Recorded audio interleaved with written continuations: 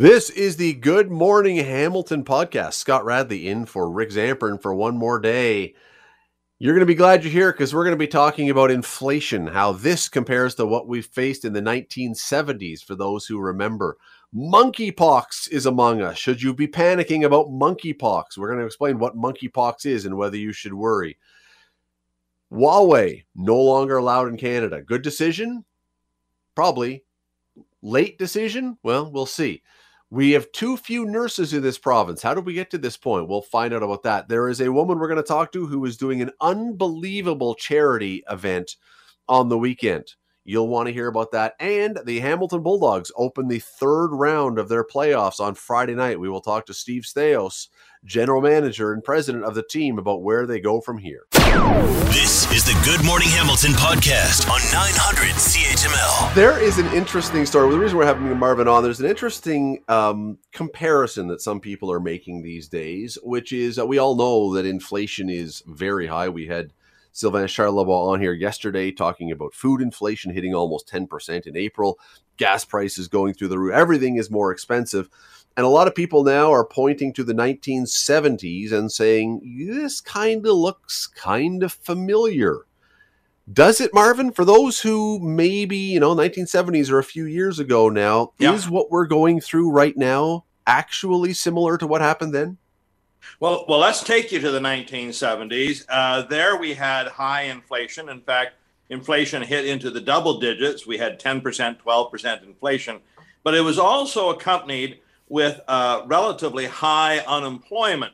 And so the reason why this time it's a little different is we're not seeing this high inflation, at least so far. We're not seeing this high inflation causing people to lose jobs and being out of work.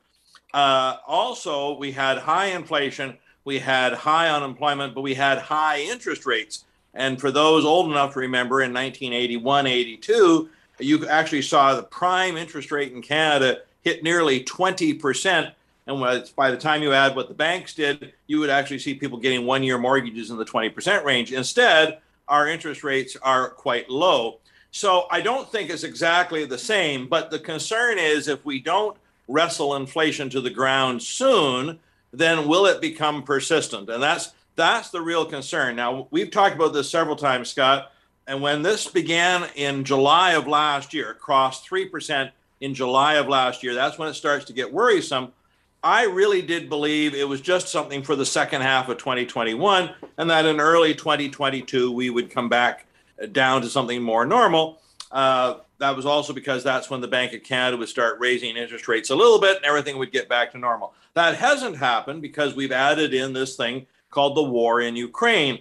And although you and I don't live it, it's on another continent, it's half a world away, it has really perturbed the economic situation so that rather than coming down, it's actually gotten worse. 6.8% was announced Wednesday. It was 6.7% in the previous month, the month of March. I still believe in my heart of hearts that it's going to come down somewhat in the second half of the year, but we're only a third of the way through. We've still got May, we've still got June before we really turn a corner on this. So here's a couple of things. I do believe, again, that on June 1st, the Bank of Canada is going to raise interest rates again, probably another 0.5%, which we can absorb. People can absorb this. This is still well below the average interest rate in Canada over the last 100 years. But they are going to put the brakes on. And probably now, in hindsight, they should have acted sooner. They're now playing catch up. Some of the things, and you just mentioned, the war, where everyone knows we're coming out of COVID, supply chain issues. We know, I think, the reasons why inflation is an issue right now. What was the reason why it was an issue back in the 70s? Well, it was that magical combination of high unemployment. So people were out of work. We had, for whatever reason, high interest rates, and there were other things going on in the world that were driving that. And then that led to high inflation. And we put it all together. That caused the government at the time, and again, hardly anyone alive even remembers this. It was such a dark day. We actually had our federal government employ a wage and price controls, meaning they tried to bring inflation down, not through this monetary policy of interest rates, but instead they said, we're just going to mandate that inflation shouldn't be more than this. And if you want to raise a price more than this, you've got to apply to the government. We've got to approve that. and their hoping was that by controlling price increases through legislation, they could bring inflation to the ground. That didn't really begin to take effect until the 1980s. So we had a period in the 70s where normal inflation seemed to be 6, 7, 8% a year. And it was just a crazy time that nobody wants to revisit. There was one of the common denominators, and probably not surprisingly because it's so important to our lives, but one of the common denominators now, gas prices are, everyone's talking about them. They are just like nothing we've ever seen before. Back in the 70s, it wasn't necessarily the prices of gas, it was the shortages of gas with the OPEC shortage and everything else. But is gas one of those common denominators that drives part of this? Yeah, because it's so ubiquitous. So I'll say fuel in general. Sure. We've seen food prices up. Well, some of it is the basic cost of harvesting grain or raising a cow to be slaughtered, but the distribution cost. And so much of what we're getting today is shipped around the world. So with high fuel prices, then the cost of bringing oranges into the country or lettuce into the country or other goods from other parts of the world, that's gone up. If you're trying to buy clothing, if you're trying to buy furniture, we don't make all of that stuff here in Canada. And so the cost of transportation has taken it up. Just recently, I was on a bit of a vacation. So fuel prices affect the airline industry and their ticket prices are up. All of those things are combining at the moment. Now, the good news is it can go the opposite direction. And if we can break the situation in the Ukraine, and if we can break the fever in oil prices and maybe see them get back down to $60 a barrel or $80 a barrel even, we should see the price of fuel go down, and that would then have the same positive effect on inflation, meaning that it would come down as well. But where it should have come down, the problem in Ukraine and a problem in Russia, that's just persisting all the way through. And I just don't know when it's going to end, because even if peace is declared in the Ukraine, it's not like the world is instantly going to go back to the way it was in January of this year. I think we're actually beginning to see a new iron curtain falling around Russia, and I'm not quite sure what all the economic consequences of that is going to be. We don't have long, but back in the 70s, what was it that brought them out of their out of their situation, out of the inflation? What changed that? Yeah, well, actually, it was a terrible depression or recession. We don't like to use that D word, so we use the R word instead, recession, in the early 1980s. So 81, 82. This is when inflation hit 20%, or it's not inflation, this is when interest rates hit 20%. Inflation was around 12%, and then it broke. And I would say, again, it was a combination of the world leaders coming together and doing something to bring this down. Oil also had been part of it. We actually had lineups. We were worried about fuel shortages. We don't have that this time around, but there was some ways of extending that, and they just came together to bring it to a head, and then it broke. And by the late 1980s, inflation, those sorts of things were starting to come down quite dramatically. And this is why we don't want to go back there. So I expect you're going to see both federal, somewhat on the provincial level, but certainly the Bank of Canada take some extraordinary steps over the next few months to wrestle this to the ground so we don't need to take deeper steps to deal with inflation. Marvin Ryder, always appreciate the time. Thanks for doing this morning. Glad to be with you. You're listening to the Good Morning Hamilton podcast from 900 CHML. Just as we are getting out of COVID, just as we're beginning to see the clouds break and the sunlight come through again and a little bit of normal return to our lives, and we start to think, hey, we don't have to talk about viruses for a while. We can have a break. A new one comes along. Monkeypox. Yes, monkeypox, which I don't know who came up with the name. Sounds like almost funny, not funny. What is monkeypox? I want to bring in Rewat Deonandan, Associate Professor of University of Ottawa and an epidemiologist. Thank you for doing this today. Really appreciate it. It's my pleasure. So I think a lot of people are asking one very simple question. What the heck is monkeypox? It's a virus. It's similar to smallpox, which sounds scary. In little ways it is. Similar to cowpox and camelpox, which are actual real things. And it's been with us for many decades, first identified in the 50s in Copenhagen, of all places, in a bunch of lab monkeys. Yeah, hence the name monkeypox. But it's actually mostly in some rodents in Africa. And up until recently, almost 100% of cases were in Central Africa. So that's why it's making the news.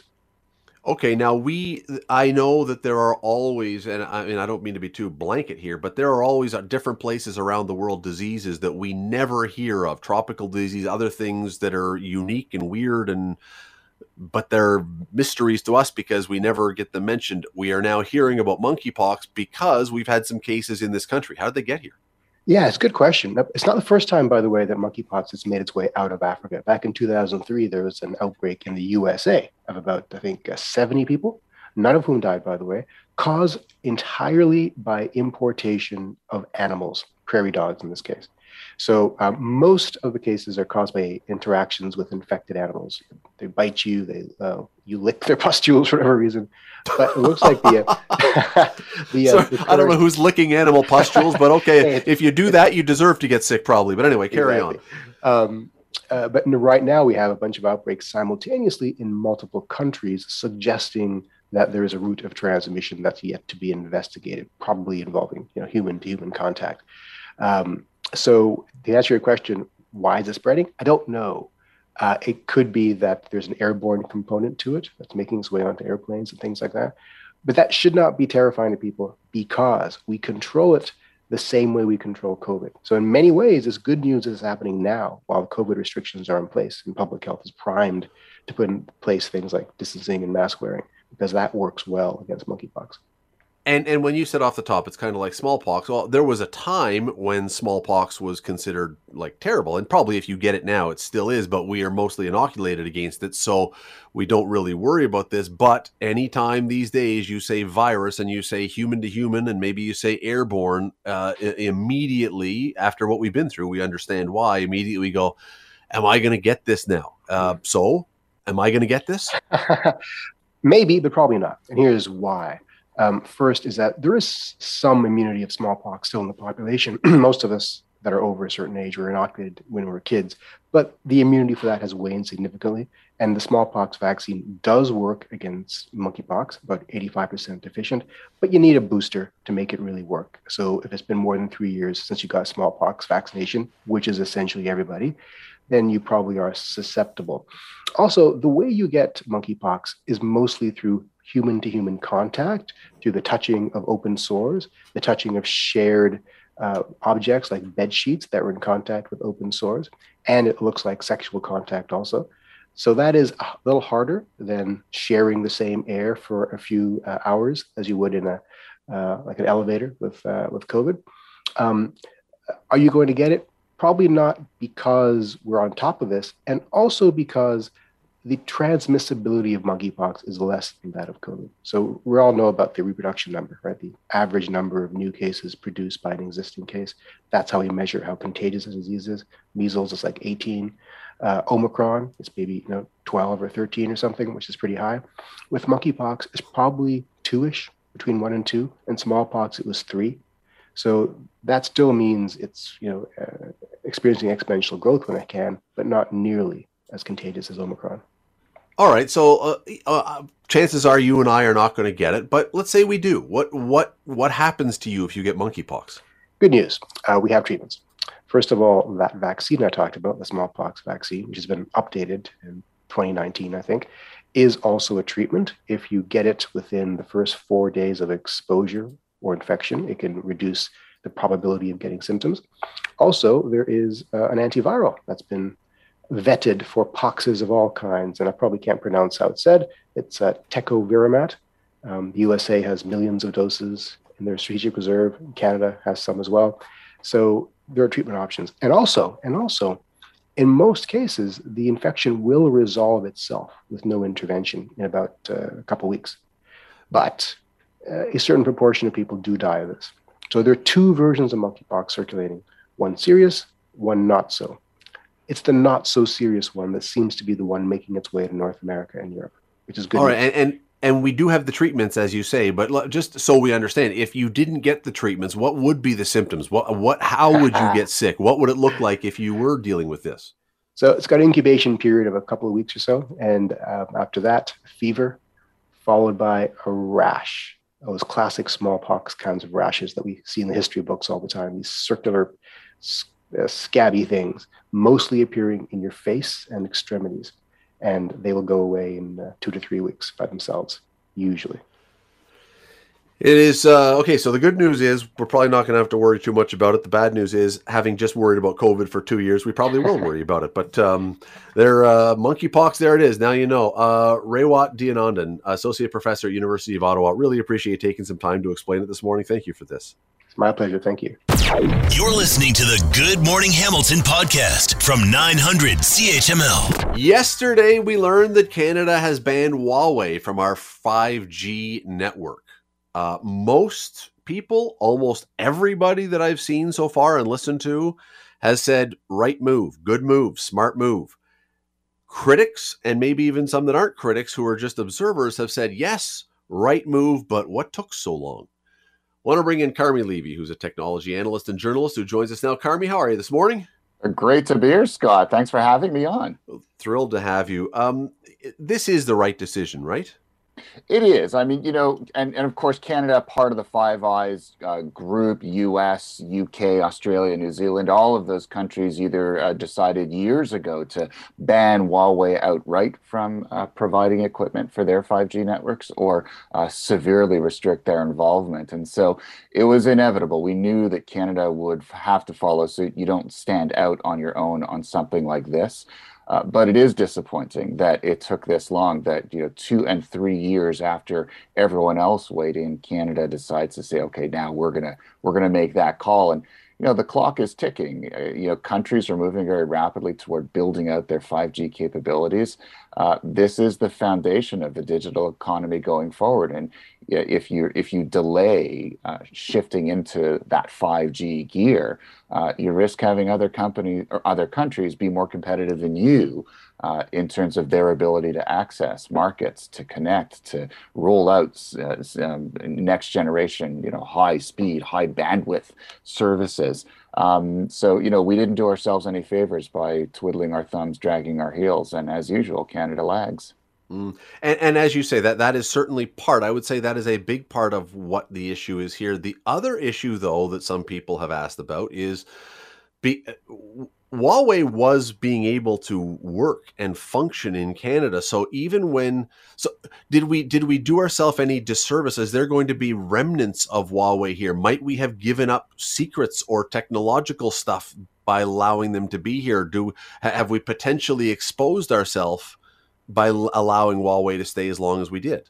It's entirely possible. I mean, if you think about it, this decision focuses exclusively on 5G technology, but the phone that we're using now, even though, increasingly you can buy a 5G capable phone, for the most part, we're all still on 4G, and which is the last generation of wireless technology. And Bell and TELUS specifically, they've spent they've got about $1 billion worth of equipment on their shared network across the country.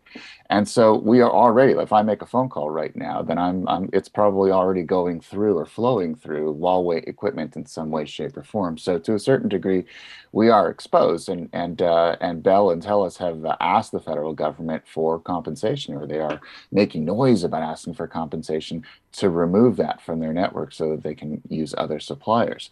The flip side of this is that this isn't just a cell phone issue. We're not just talking about 5G. Take a look at the phone that you're using, the laptop that you have. Virtually all electronics that we use today, a good chunk of them were made in China. So this is probably a good opportunity for us to look at not just cell phone networks, but all technology and go, is this a time for us to maybe start considering, shifting that model where, tech factories are based in China.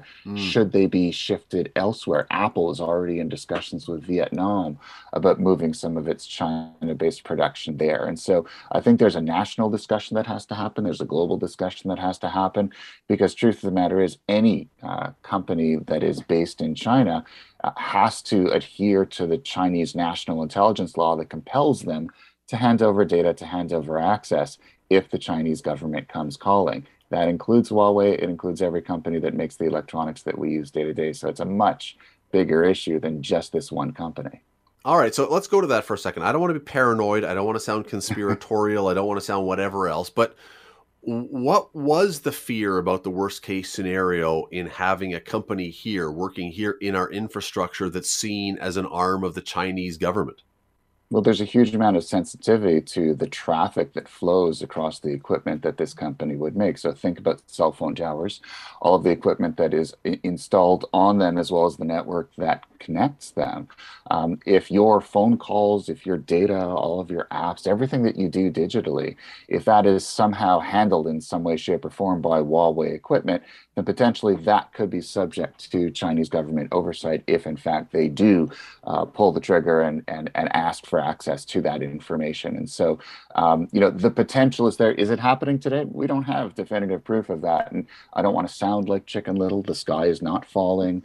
We are not definitively being spied upon. But in a world where you have a choice between buying the Chinese-made equipment versus maybe Nokia or Ericsson-made equipment, which comes from the other side of the world, not subject to government oversight, the choice is fairly clear. Go with the one where the potential for this kind of government spying is reduced or eliminated. And so I think it's an easy decision. We're not at direct risk right now, but this certainly does mitigate our risk going forward.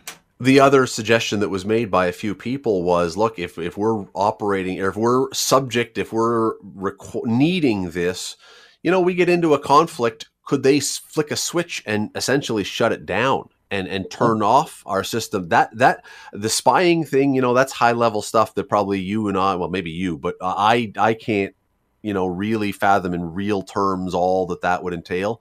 But for our 5G system to suddenly not be operating, that we can all understand pretty clearly. Sure. And, there's always that worry. But truth of the matter is these are highly distributed networks. And frankly, can Huawei from its home base in China flip a switch and, magically make Canada's networks go dark because they sold us the equipment? We've never seen that in history. I certainly doubt that would happen here. The repercussions would be significant. But again, it all comes down to risk mitigation. So, no, I don't think our networks are going to go dark just because we still have some Huawei boxes on them. But going forward, if I were in charge of a company buying equipment, I'll certainly go with the one that, kind of offers the least potential for problems going forward. And right now, the answer there is definitely not Huawei. Yes, and I want, by the way, to clarify, because I probably didn't ask the question well, I didn't mean now. I meant if we had, kept going with Huawei and let them essentially run everything and be in control of everything. But your point, absolutely. So what happens now, though, because the Chinese government has already expressed their dissatisfaction with this? Are we going to, in your estimation, face some sort of retaliation in trade or something else for doing this? I think the potential is definitely there. We could see some trade sanctions, economic sanctions. They had warned us beforehand. China's ambassador was very clear. It would be a grave mistake if we decided in this way. Huawei itself was also sending some fairly ominous messages. So, yeah, I expect some kind of, tit for tat like response, either, sanctions, or we might see a rise in cyber attacks as well. China is not happy with us. We certainly saw an increase around the same time when the other Five Eyes countries made their announcements. And so I would say, prepare for the worst, batten down the hatches, because China is not happy. We've, shot something across their bow, and I think we'd be naive to believe that they're not going to shoot something back. But that's just the way this process works. And I think, certainly as we become more separated ideologically from China, but we're still connected economically, this kind of thing's going to come up fairly frequently. We're going to have to start making some hard decisions about which direction we want to go. And sometimes they're going to be a little bit messy. I guess no more sponsorship of Hockey Night in Canada by Huawei. I think that's done. And yeah, you're not buying a Huawei phone anytime soon, I'm sure. Carmi Levy, technology analyst and journalist. Really appreciate the time as always. Thanks for doing this. Thanks so much, Scott. You're listening to the Good Morning Hamilton podcast from 900 CHML. Ontario, it turns out, as we learn, is facing a major nursing shortage, which doesn't take much to realize why this would be a problem, especially when every single one of the political parties running in this election here in the province has said it wants to improve our healthcare system. It wants to make sure that things work better. The first step, maybe not even the first step, but one of the first steps along the way, one of the first foundational points is nurses. So how did we get here and how do we get out of this? I want to bring in Morgan Hoffarth, who is the president of the Registered Nurses Association of Ontario. Thanks for doing this. Glad to have you along. Thanks for having me back. So how did we get here? So Ontario has lagged behind the rest of the country in the number of nurses per capita. So when we look at other provinces, Ontario started the pandemic 22,000 RNs below per capita, below what the country's average is. So it's been a long time coming, this nursing shortage and the shortage of nursing positions that has been available in Ontario. We've just kind of continually had cuts to our healthcare system.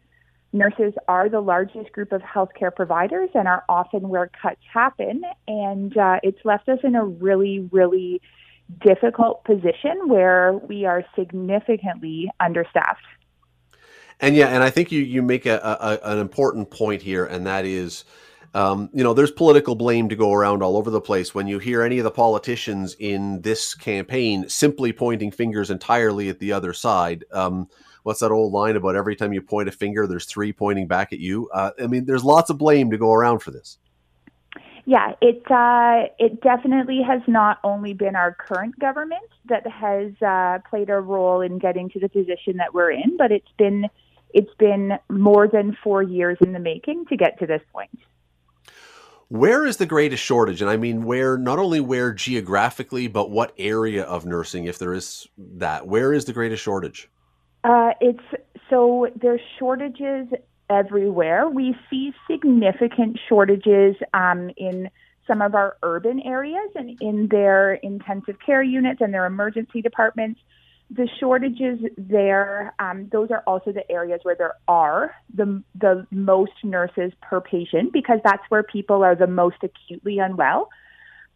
So we've seen significant shortages in the intensive care unit and in emergency departments, but we also see really significant shortages in the community and in long-term care homes.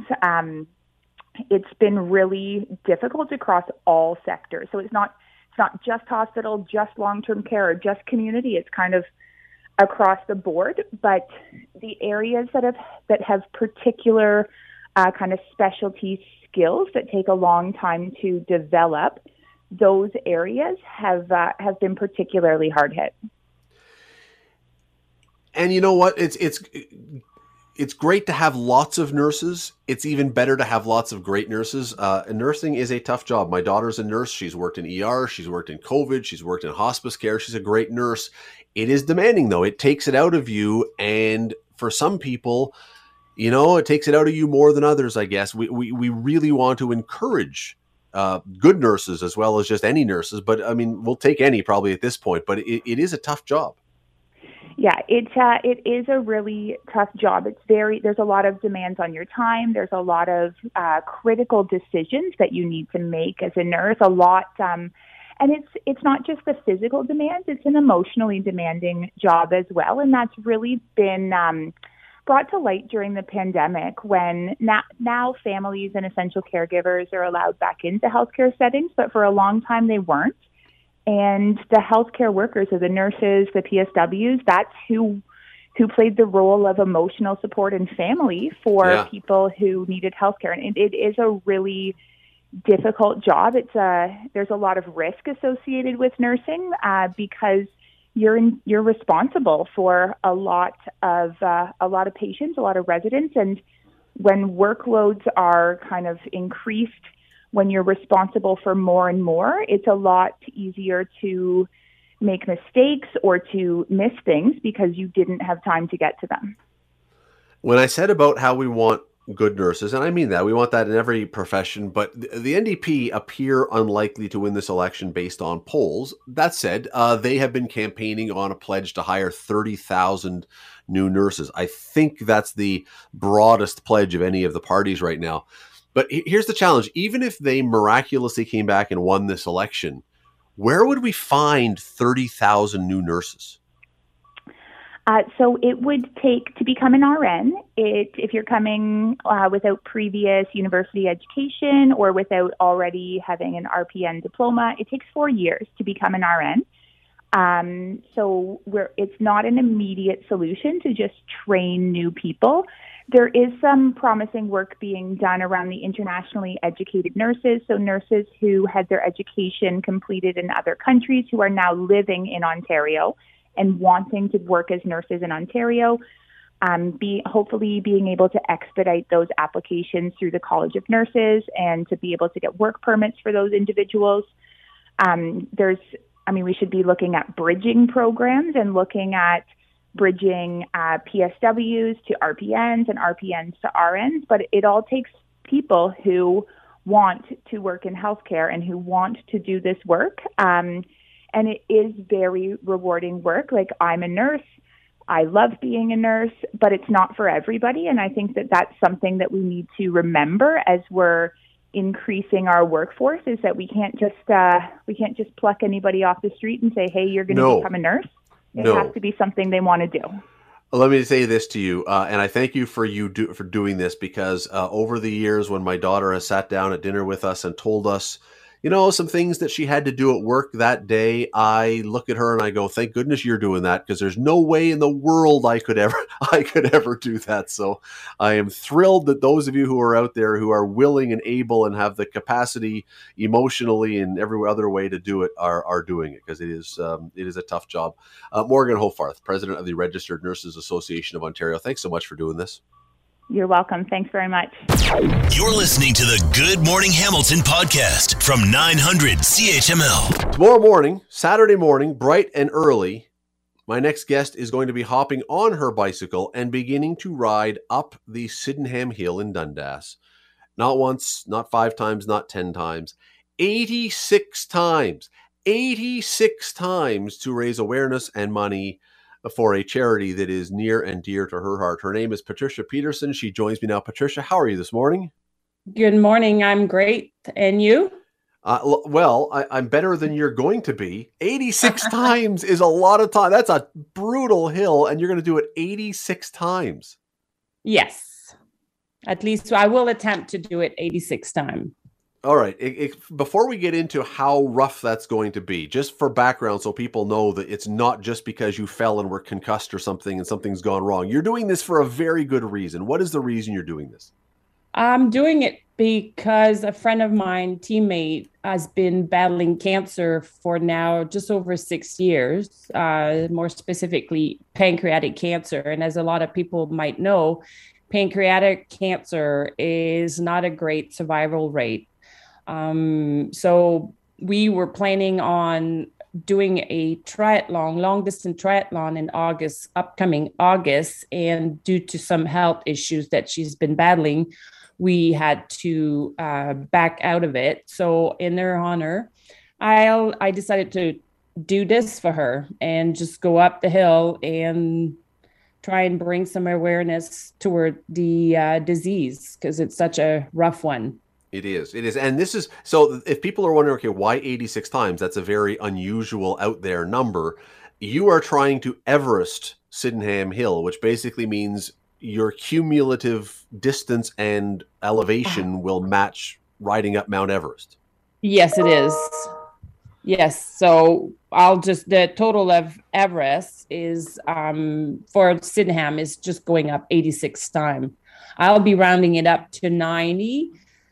Just so I can, my mind can be set up for it. So doing sets of 10 and taking a break within the sets of 10. This, I don't need to tell you how difficult this is going to be. This is an unbelievable thing to try and do, because anyone who's rode their bicycle up that hill one time knows that the legs are burning and the lungs are burning. You're setting yourself up for a lot of work here. I am. I've done a couple sets of 10 in the past couple weeks. I know it won't be easy, but there's so much support coming to cheer me and to actually come up and do a couple uphill with me. There's actually a friend that will try and come. She said she's never ridden up Sydenham, and I'm like, I can't believe it. Like, I've known you for 10 years and you've never been up that hill. It's such an amazing lookout as well, too. So it makes it a lot easier between the scenery, the people coming over, all the donations so far should make it a bit easier. And hopefully it'll turn out to be a fun day with tons of people coming out. And like I said, the more time I'm there, I feel like I'm going to create even more awareness toward the disease. Right. And for people who, and again, not everyone knows you, obviously, but you, to be fair, you are not someone who just doesn't do anything athletically and have decided to do something this wild. I mean, you are an Ironman triathlete. You have done these incredible distance races before. You do believe that you have the tolerance and the physical capacity to do this. I'm hoping I will. Like, for me to do that is just to try and see how far my body can bring me, or see how much strength I can have at the age I'm at. I started running 10 years ago, just to try it out. And then I got my first medal at 40 years old. So I'm like, oh, this is fun. And just picked it up, went a bit longer, did a couple marathon, then did a half Ironman. And it's just been going on for 10 years now. And it's great. Like, the amount of people I've met, the amount of fun that you get through that group of people is amazing. And just to try and maybe influence a couple of people here and there to try and do the same thing. So, and then with this Everest thing, it's another challenge. Like, I've done a few Ironmans. Now it's like, I need to find something that's a bit different. And to honor Lara is, I think, a big thing for me, because I know that she's been having a rough patch in the past 6 months. So to do this, I'm hoping it'll bring a bit of energy for her battle. Sure. Okay, so for people, so you're starting early tomorrow morning, going to go for, it could be 18 hours or thereabouts. If someone is driving by and they want to drive by just to support you, do you want them to honk when they drive by you, or is that going to startle you every time someone honks? Probably the first few times might startle me, but I hopefully with the amount of cyclists that might go up and down, hopefully people will actually slow down, honk, or cheer as they go by. Hopefully people are also a bit patient with the whole event going on. Right. The hill itself is pretty safe. There's 2 lines going up, and to go down you have to be slow. So I'm hoping to get some cheers, some honks. Yeah, for sure. There you go. So if you're in the Dundas area tomorrow, pretty much any time during the day tomorrow, look for Patricia Peterson. She will be the one riding up and down the hill again and again and again and again. Unbelievable things she's going to be doing. Patricia, good luck tomorrow. Thanks for doing this today. Thank you so much. And yeah, it'll be a fun day. You're listening to the Good Morning Hamilton podcast from 900 CHML. And my next guest has an awful lot on his mind these days. His team is in the playoffs, trying desperately to advance. Let me bring in Steve Staios, president and general manager of the Hamilton Bulldogs. But of course, I'm not talking about the Bulldogs right now. He played for the Edmonton Oilers and played for the Calgary Flames. So, Steve, which one of those former teams is going to win the Battle of Alberta this year? By judging from that first game, I don't know.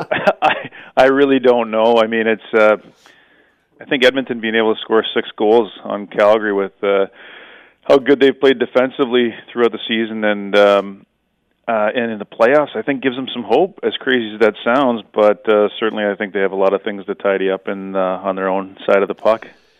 I do expect that your attention, though, as president and GM of the Bulldogs, is a little more focused over this end of the country. I'd be shocked if it wasn't. You guys opened round 3 of your playoffs, the OHL playoffs tonight against North Bay. This has been, I don't know, this has been as good and unbelievable a run as I could ever imagine that any team could possibly be on. Have you ever seen anything like what your team has been doing? Well, no, but it's an incredibly focused group, and I think from the coaches and the players, it's flattering to hear our record and what we've been able to do, but really there's not a lot of talk about it. It's a focused group, and I hate to use it, but it is the old cliche. But these boys just prepare for the day and get themselves ready, and so I think they're extremely excited about this opportunity against a very good opponent in North Bay. I think this is something that we haven't seen in rounds 1 or 2 with the amount of talent that North Bay has. So I feel confident confident that the players are prepared and the coaching staff's got them ready to play. And again, I know you don't want to, spend too much time on the record and everything else, although it is unbelievable. But I do wonder, when you do now face a team as good as North Bay, and you're right, you haven't had a team to play in the playoffs yet as good as them. You've won 18 straight. You've won 43 out of 47. And the only reason I bring those numbers up again is because, do you ever wonder if they were to lose a game, which, inevitably probably will happen at some point, how they'll react, because it's been so long since they've been in that position? Sure. Yeah. I mean, I think we've faced enough adversity internally. I think these players have gone through a lot, even going back to, missing the season through to COVID. And then, the ups and downs from an injury perspective early on this season. And, we hadn't had a full lineup for the longest time. So I think there's some internal, questions, but, I guess it remains to be seen as far as what you're talking about it. And, but again, I think the resolve of this group, the leadership, the commitment, the real hunger just to compete and play games. I'm anticipating that if and when that does happen, that we'll be prepared for the next day. I must say that, there are a lot of moves that you made this year as general manager that have worked. Every move pretty much has worked. The one that has stood out to me, and you may or may not agree with this one, but the one that stands out to me as the guy who has really solidified everything on this team is a Hamilton guy you brought in, Arber Xhekaj, big defenseman who you brought in from the Kitchener Rangers. And it was kind of underplayed at the time because it was around the time you brought in Mason McTavish, who's, one of the stars of this league. What do you, when you look at Arber, you were a defenseman, when you look at him, how much of an impact do you see him having on the game? Well, as far as going back to the trade deadline, Scott, what I identified as the most impactful player that may be available was Arber, without a doubt. And a player that, I made some soft inquiries about earlier on. I wish I would have been a little more aggressive and gotten him earlier. But nevertheless, he was to the point where I think you see what the value of return is for top-end players like the Mason McTavishes or the Robert Thomases. I think, it's easy to say now, but I think I was willing to go down that path with Arber, even though he's an overage player. I mean, so he identified again as the player that was possibly available that I had pursued the hardest, earliest. And then, with McTavish, there still was some doubt that Peterborough was going to move him. But the impact that Arber has is just, he's got very good skill for such a big, strong, shutdown type of defenseman. I think he's just very versatile, can play in all situations on the ice, and quite an imposing figure and highly competitive, as people have seen. Yes, I was talking to someone in the league yesterday, and their phrase was that he scares the crap out of the other guys, which is probably pretty true. Yeah, he's obviously an imposing figure, and I think he's learned how to use that the right way. I think he understands that because he's such a big and imposing figure and can skate so hard, skate so fast, that I think he's being cautious, not cautious, but being mindful of the contact and how he uses his his physicality. I think he's done a great job in showing restraint for a very obviously a very competitive player. That is Steve Staios. His team, the Hamilton Bulldogs, start round 3 of the playoffs tonight, 7 o'clock at First Ontario Centre. I'm sure there are tickets available, and it's been a perfect run so far. We'll see how this goes. Steve, appreciate it, and good luck this week and on from here. Thanks, Scott. Really appreciate it. Looking forward to it. Thanks for listening to the Good Morning Hamilton podcast. You can listen to the show live weekday mornings from 5:30 to 9 on 900 CHML and online at 900CHML.com. The Good Morning Hamilton podcast is available on Apple Podcast, Google Podcast, and wherever you get your favorite podcast. I'm Rick Zamprin. Thanks again for listening. And don't forget to subscribe to the podcast. It's free, so you never miss an episode. And make sure you rate and review.